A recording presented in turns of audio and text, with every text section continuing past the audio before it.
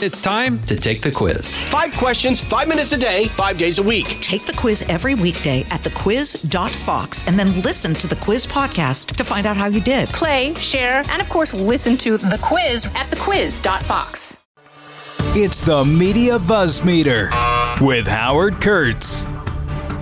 All right, I was going to start out with finely tuned, sophisticated analysis of Iowa and New Hampshire. I wasn't going to go lowbrow, but I'm throwing in the towel. You may have seen this.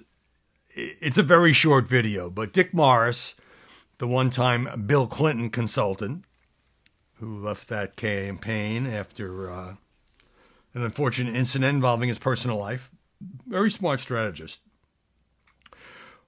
and now more of a conservative, was doing an interview on Newsmax, apparently from his living room. And completely without explanation, door opens behind him, and a kind of a heavy-set guy walks in his underwear. He's wearing a white undershirt and some kind of underpants. Walks into the frame, doesn't react to the fact that Morris is on television, and then walks out of the frame. And it's just sort of funny, weird, bizarre. And I thought by today that, Morris would put out some kind of statement, oh, that was my Uncle Ernie who was staying with me and he didn't realize. But we don't know who this guy is. And neither Morris nor the interviewer from Newsmax mentioned it. It just as if it didn't happen. Like, I see you have a visitor. Nothing. So anyway, it's gone so viral that I thought I'd mention it. All right, let's, without further ado, because I got about 75 things to mention in this first segment. Story number 1.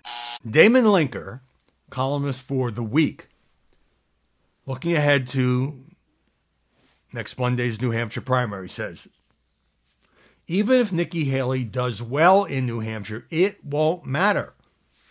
That's because Haley is starkly out of step with the evolution of her party, now the Trump party, obviously, over the past decade.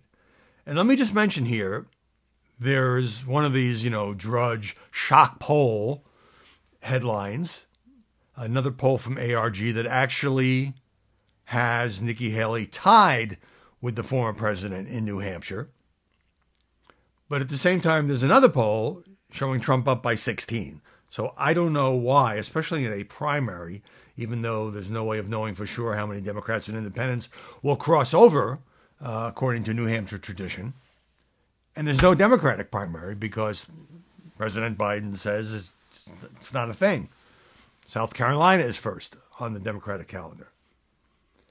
So it's hard to know which numbers to buy. But this is the argument. The shape of today's Republican electorate can be seen in national polling. Even in the unlikely event, says Linker in this New York Times op-ed, all the voters who have told pollsters in recent weeks they support DeSantis, Christie, and Asa Hutchinson switched over to Haley, she would reach only the high 20s, placing her more than 30 points behind Trump. And he'll also get the voters who were supporting Vivek Ramaswamy, who endorsed Trump, to nobody's surprise, last night. Sure, Haley might peel off some of those Trump voters if she manages to puncture his air of inevitability by knocking him sideways in New Hampshire. But imagining she could wrest the nomination from him ignores the fact that, if he were to suffer a humiliating setback in New Hampshire, Trump would be guaranteed to attack her with a viciousness he has so far reserved primarily for DeSantis. Haley attracts voters who are less religious, more educated, and wealthier than the average Republican, which just so happens to describe New Hampshire Republicans. Few states are a better match for Nikki Haley's campaign. She will even find her home state of South Carolina less hospitable. And so The Trump takeover of the party, in this view, made possible by a really powerful appeal, says Damon Lincoln, to voters who haven't graduated from college. But more fundamental is, to Trump's strength, is his populist anger at them in quotation marks, progressive-leaning elites who graduate from the country's most selective universities, control the heights of culture, run America's leading public institutions and media outlets, and sneer at him and his supporters, calling them racist, xenophobes, misogynists, and fascists. Now, I got to also report on the backlash to the Trump victory, by which I mean, and it didn't take long, and some of it started yesterday morning. You know, even media outlets that can't stand Donald Trump were just acknowledging, conceding the enormity of his appeal. 51% of the vote in the Iowa caucuses, even though there was a record low turnout because of the horrible weather. But by yesterday morning, some of Trump's most arduous critics were saying that wasn't a great showing at all, because 49% of Iowa Republicans voted against him. And he's a semi-incumbent, he's a former president. Well, but he's running against several candidates. If it had been Trump versus one opponent, and it was 51-49, you'd have an argument. But Chris Christie has dropped out. Vivek has now dropped out. And it's Haley and DeSantis, who, by the way, were separated by just about 2,000 votes, with DeSantis finishing second. Here's the New York Times news story looking at the equation from the Democratic side. No one in President Biden's White House would ever root for Donald Trump. To a person, they consider him an existential threat to the nation, writes Peter Baker. But as they watched Trump open the contest for the Republican nomination with a romp through Iowa, they also saw something else, a pathway to a second term. Biden's best chance of winning re-election in the fall, in their view, is a rematch against Trump. It's also kind of a consensus view, it's my view, that any younger Republican would probably clobber the president, if only because he'll be just shy of 82 on Election Day. And, you know, clearly the polls show that most Democrats, many of them will come home, obviously, in a Trump-Biden contest, but they don't really want Biden to run for a second term. Speaking of White House aides, none of them would cry if Trump was taken down by someone like Nikki Haley. Whatever Haley's flaws, and the Democrats see many, they do not believe she would pose the same danger to democracy as Trump does. But if she won the Republican nomination, she might pose a bigger danger to Biden. This is reminiscent of 2016, when many Democrats were not unhappy when Trump won the nomination, on the theory that the country would never elect a bumptious reality television star who specialized in racist appeals and insult politics. Burned once, they're not so certain this time. But Dems are banking on the theory that the country would never take back a defeated president who inspired a violent mob to help him keep power and has been charged with more felonies than Al Capone. CBS survey that was out just this past Sunday shows Haley a stronger challenger to Biden. She leads him in a hypothetical matchup by 8 points. DeSantis has a 3-point lead, and Trump a 2-point lead. Now, there's a margin of error, so you could even say some of this is a statistical tie. In private, however, some Democrats agree that Haley will be harder to defeat, yet express less fear about her winning than Trump. who's talked about using his office to exact retribution against his enemies. Let's talk about the ratings. So there was a lot of competition on Monday night. Over 28 million people tuned in to watch the Tampa Bay Bucks beat the Philadelphia Eagles. Viewership of the Iowa caucuses total across Fox, MSNBC, and CNN, 4.6 million. So we've concluded that politics is nowhere as popular as the NFL playoffs. Now, I have to report as a matter of fact that Fox News just absolutely annihilated the competition. I'll get to why in a second. From 8 to 11 Eastern, 2.8 million viewers watched the coverage on Fox. That was more than quadruple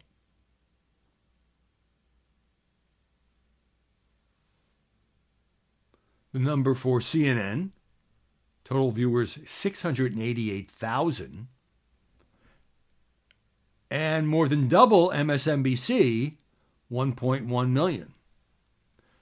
Now, obviously, you can go into defending Fox's coverage, which had opinion shows on for the first 2 hours, Jesse and Hannity, and then Brett Baier and Martha McCallum came on with their special coverage.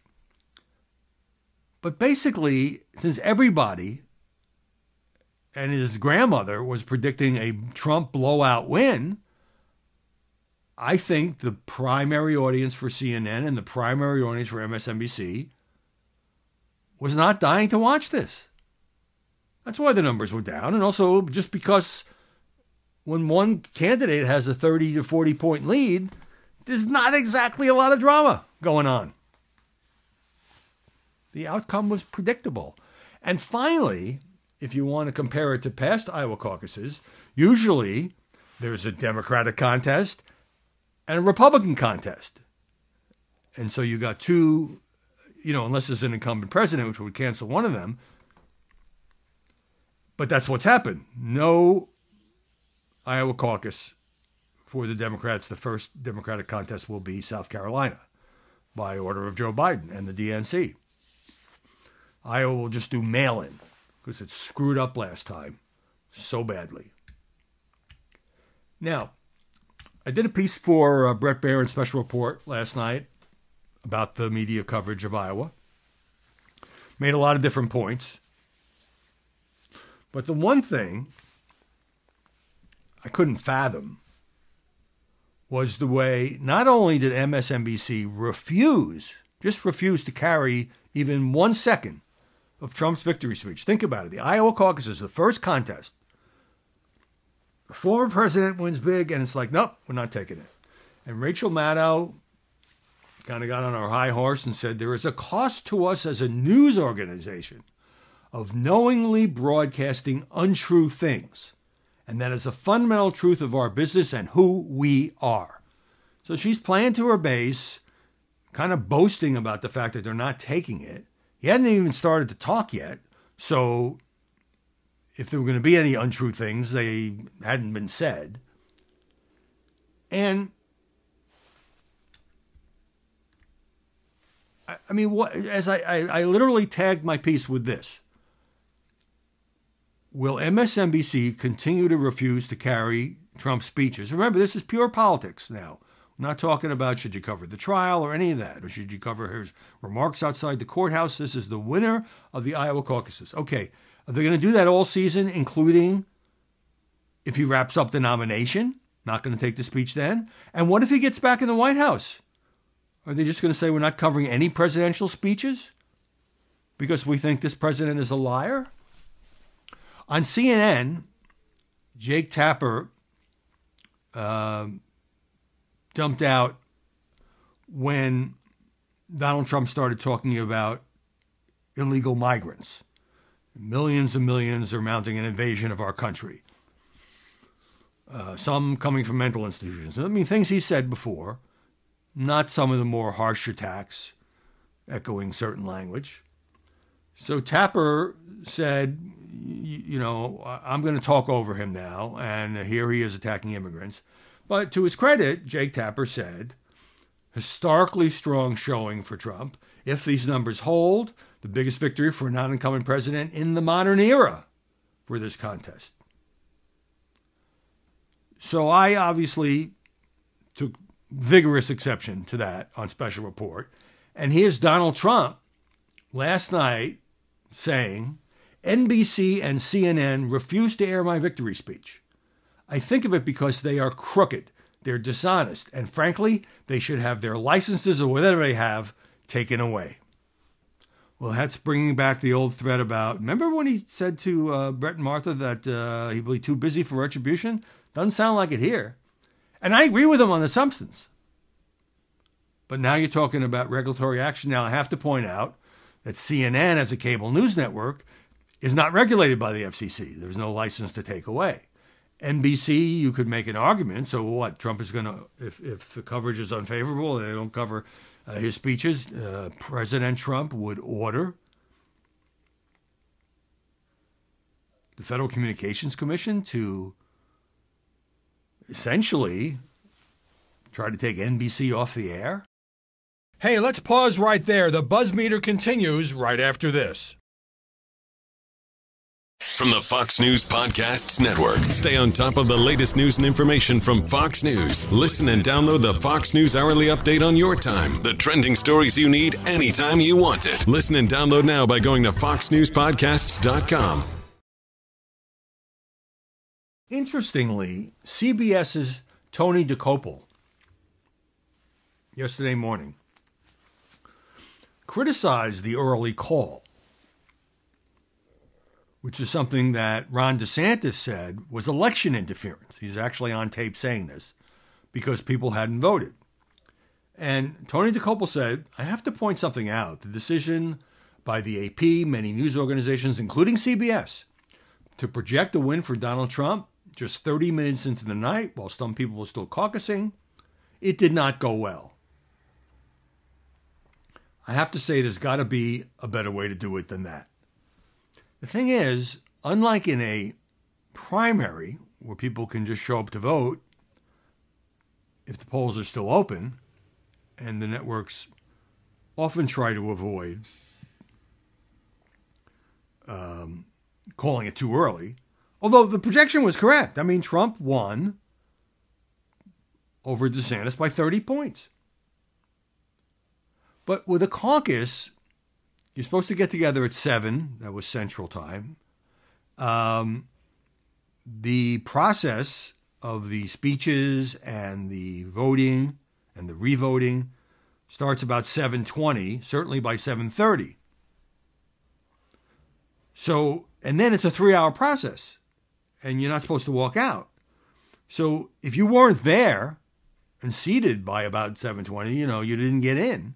So it isn't like there were all these other people who could say, well, I was going to vote, but why bother because Trump has this thing won. Anyway, even though Ron DeSantis took 21% of Iowa caucus voters, Wall Street Journal editorial says that was a disappointing outcome after he invested so much time and money in the state, visiting all 99 counties. Says he earned some evangelical support for Florida's 6-week ban on abortion. However, DeSantis waffled on aid to Ukraine to appeal to Trump voters that made him look inconstant. DeSantis faces no clear path to the nomination, says the Wall Street Journal. If he believes, as he says, that Trump can't win in November, he should quit the race and give Haley a chance to take on Trump one-on-one. Here's an interesting take in the Times.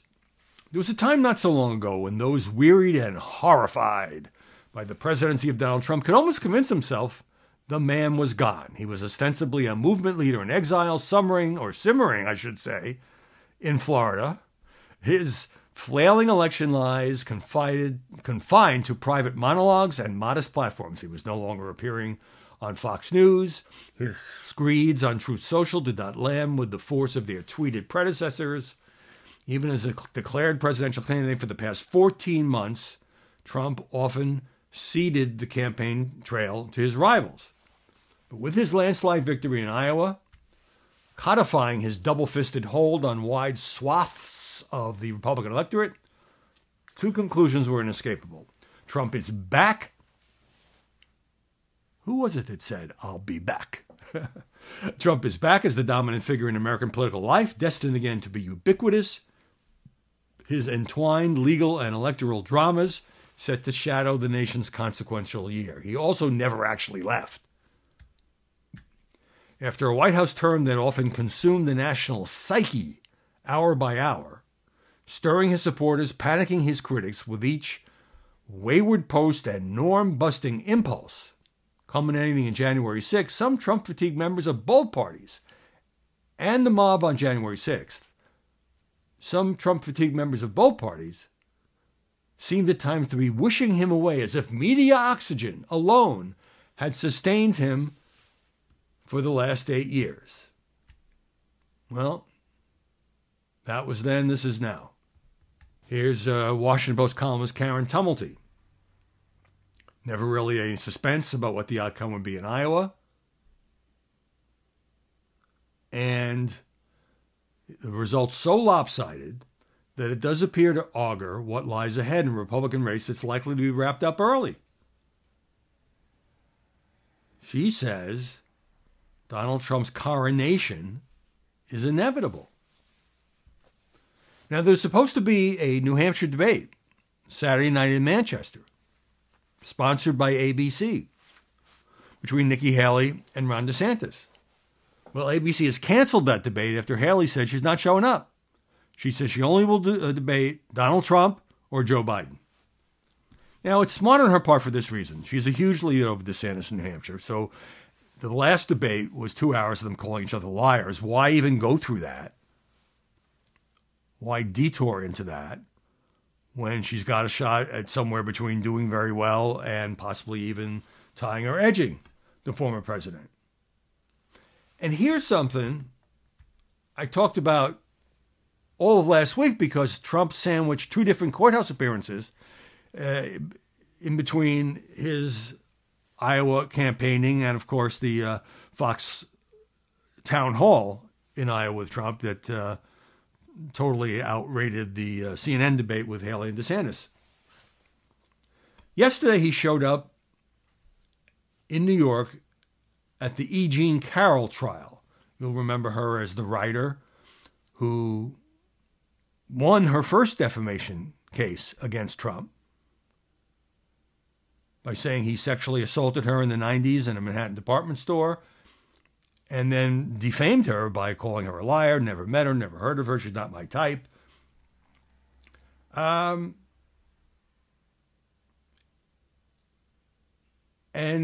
E. Jean Carroll won millions of dollars in damages on that earlier trial. Well, now she sued him again.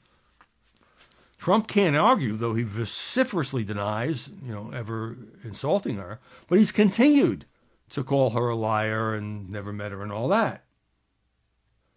So by late morning yesterday, the cable news networks were either tired of the Trump victory or resentful of the Trump victory, and they started covering the E. Jean Carroll case. All he did was sit through jury selection, but he's expected back today. So again, in between campaigning, Trump uses these courthouse stops as campaign stops. And it's back to that.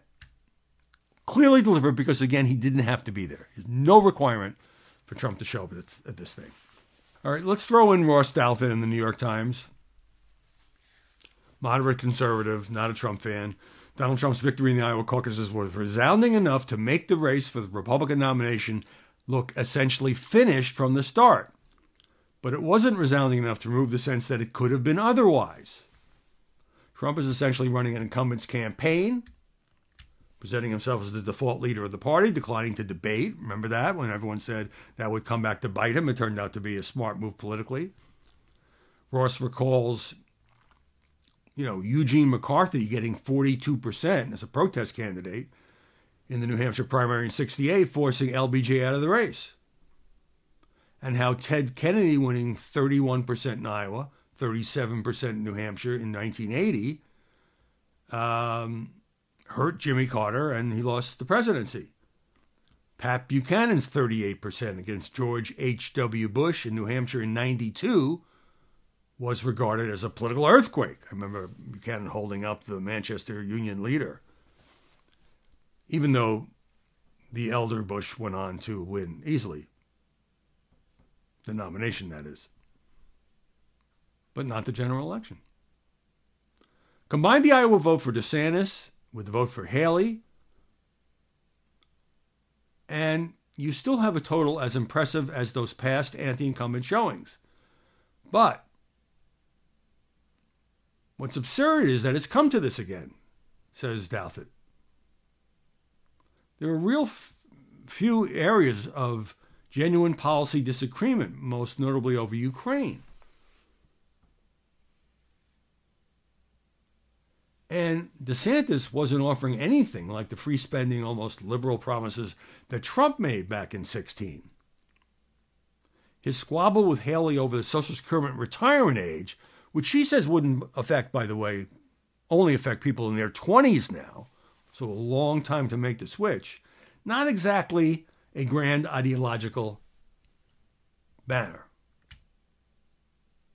But you should also blame Team Haley, not her voters so much as the big donors who sustained her and the right-of-center media figures who have spent the past few months boosting her, for going all in on a candidate who clearly has less of a chance of winning a head-to-head battle with Trump than even the disappointing version of DeSantis. All right, story number 2, I mentioned the E. Jean Carroll trial. Just to clarify on this, it's going to be very brief. The jury will be asked only to determine whether damages should be awarded for defamatory comments Trump made in 2019 while he was in office. Trump left, went to New Hampshire, and supposed to come back today. Today is the day that E. Jean is supposed to testify. She's already gotten her $5 million. And she has said this is not about the money. She wants him to stop saying she's a liar, she's mentally ill. And by the way, speaking of women testifying, that Alvin Bragg case in Manhattan, Stormy Daniels, I saw on TBS, they say, of course I'm going to testify. Oh, that might get a little media attention, even though I think it's a blatantly partisan, lousy case that never should have been brought. Certainly not as a felony case. But just to update you on that. Number 3, American forces carrying out another strike against the Iranian-backed Houthi rebels in Yemen, bombing a radar facility there. That was the second military action against the Houthis. And I think it came over the weekend. I think may have been one more since then. Spokesman John Kirby saying the U.S. not interested in a war with Yemen. But President Biden saying just before the weekend that the U.S. would strike Yemen again if the Houthi rebel group did not relent in its attacks on shipping. Meanwhile, the Israelis have discovered one tunnel in Gaza that was wide enough for a top Hamas official to drive a car inside. Another stretched nearly 3 football fields long, hidden beneath a hospital. What have I been telling you? More and more evidence. Under the house of a senior Hamas commander, Israeli military found a spiral staircase leading to a tunnel approximately 7 stories deep. The Israeli military making this public, video and photographs,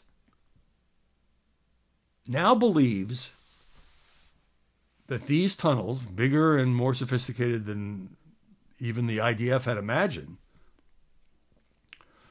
are run as long as 450 miles. Pretty amazing when you consider that the Gaza Strip at its longest point, is only 25 miles. 5,700 separate shafts leading to the tunnels. The previous estimate was 250 miles, so almost double that. Hey, let's pause right there. The buzz meter continues right after this. Number 4, the Baltimore Sun, largest newspaper in Maryland, has been acquired by a guy named David Smith. He's the executive chairman of Sinclair Broadcasting, family-controlled TV station outside Baltimore. That's the headquarters. Sinclair is a network of stations. It was previously run by this hedge fund, Alden Global Capital, which has bought up a lot of newspapers and then cut costs and slashed staff and made them a shadow of their former selves. So David Smith telling The Sun he bought it because of its focus on local news. Now Sinclair defends its independence and objectivity, but has, according to the Washington Post, a competitor, a distinctive conservative flavor. So Sinclair is saying that Smith acquired the paper with his own money, his personal assets. The company's not involved. However, Smith has been a major donor to conservative causes through his family foundation. The Post previously reported about the uniformity of Sinclair's coverage and its pandemic reporting that was sort of on Trump's side during the worst outbreak of the pandemic. And Smith's partner, he tells The Sun, is Armstrong Williams, conservative commentator. He's a partner, African-American. And Smith has also criticized the mainstream media for not covering certain issues in his area. And we'll see what happens to what was once a great newspaper, the Baltimore Sun. And finally, number 5. There's been a lot of chatter. I talked about this a little bit last week, when for the first time in the history of the National Football League, a playoff game, Kansas City Chiefs versus the Miami Dolphins, was exclusively carried by a streaming service, namely Peacock. Peacock spent $110 million paying NBC Sports for the rights to the game. And then the important thing here was it wasn't free. Football fans across America are used to turning on the TV and watching the games that are carried, especially in the playoffs. Now, Peacock didn't expect to make money on this. I mean, $110 million for one game. Because fans, if they were interested enough, had to pay $6 to watch the game. $6 to join Peacock. You could cancel the service right after the game. At least you got to see the game. Or Peacock hoping that you would poke around, look at some of their offerings and movies, and maybe that would get the low-rated Peacock on the digital map. So to my amazement, 23 million people watched that playoff game. A whole lot of them on Peacock. Most of them on Peacock because it wasn't available on broadcast TV. In fact, this one game between KC and Miami drove the internet to its largest U.S. usage ever on a single day, says Axios, consuming 30% of internet traffic during the game. So of all the people who are online during that playoff game, 3 out of 10 were paying money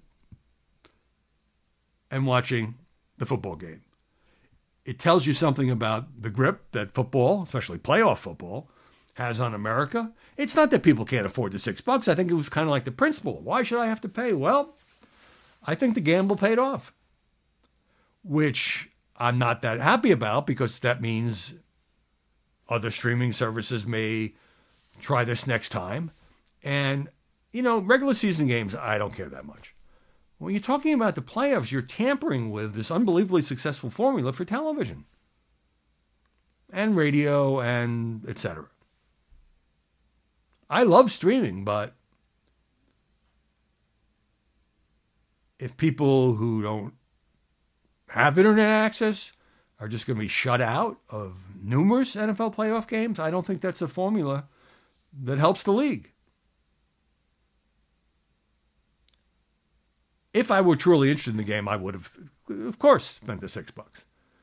But on the other hand, I had a lot going on that day, rewriting Media Buzz for the umpteenth time. So thank you so much for spending your valuable minutes with me today. I never take it for granted. I hope you have a great day. Back here tomorrow with more BuzzMeter.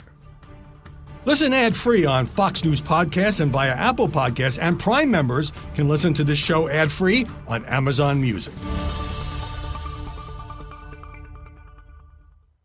Kudlow on Fox Business is now on the go for podcast fans. Get key interviews with the biggest business newsmakers of the day. The Kudlow podcast will be available on the go after the show every weekday at foxbusinesspodcasts.com or wherever you download your favorite podcasts.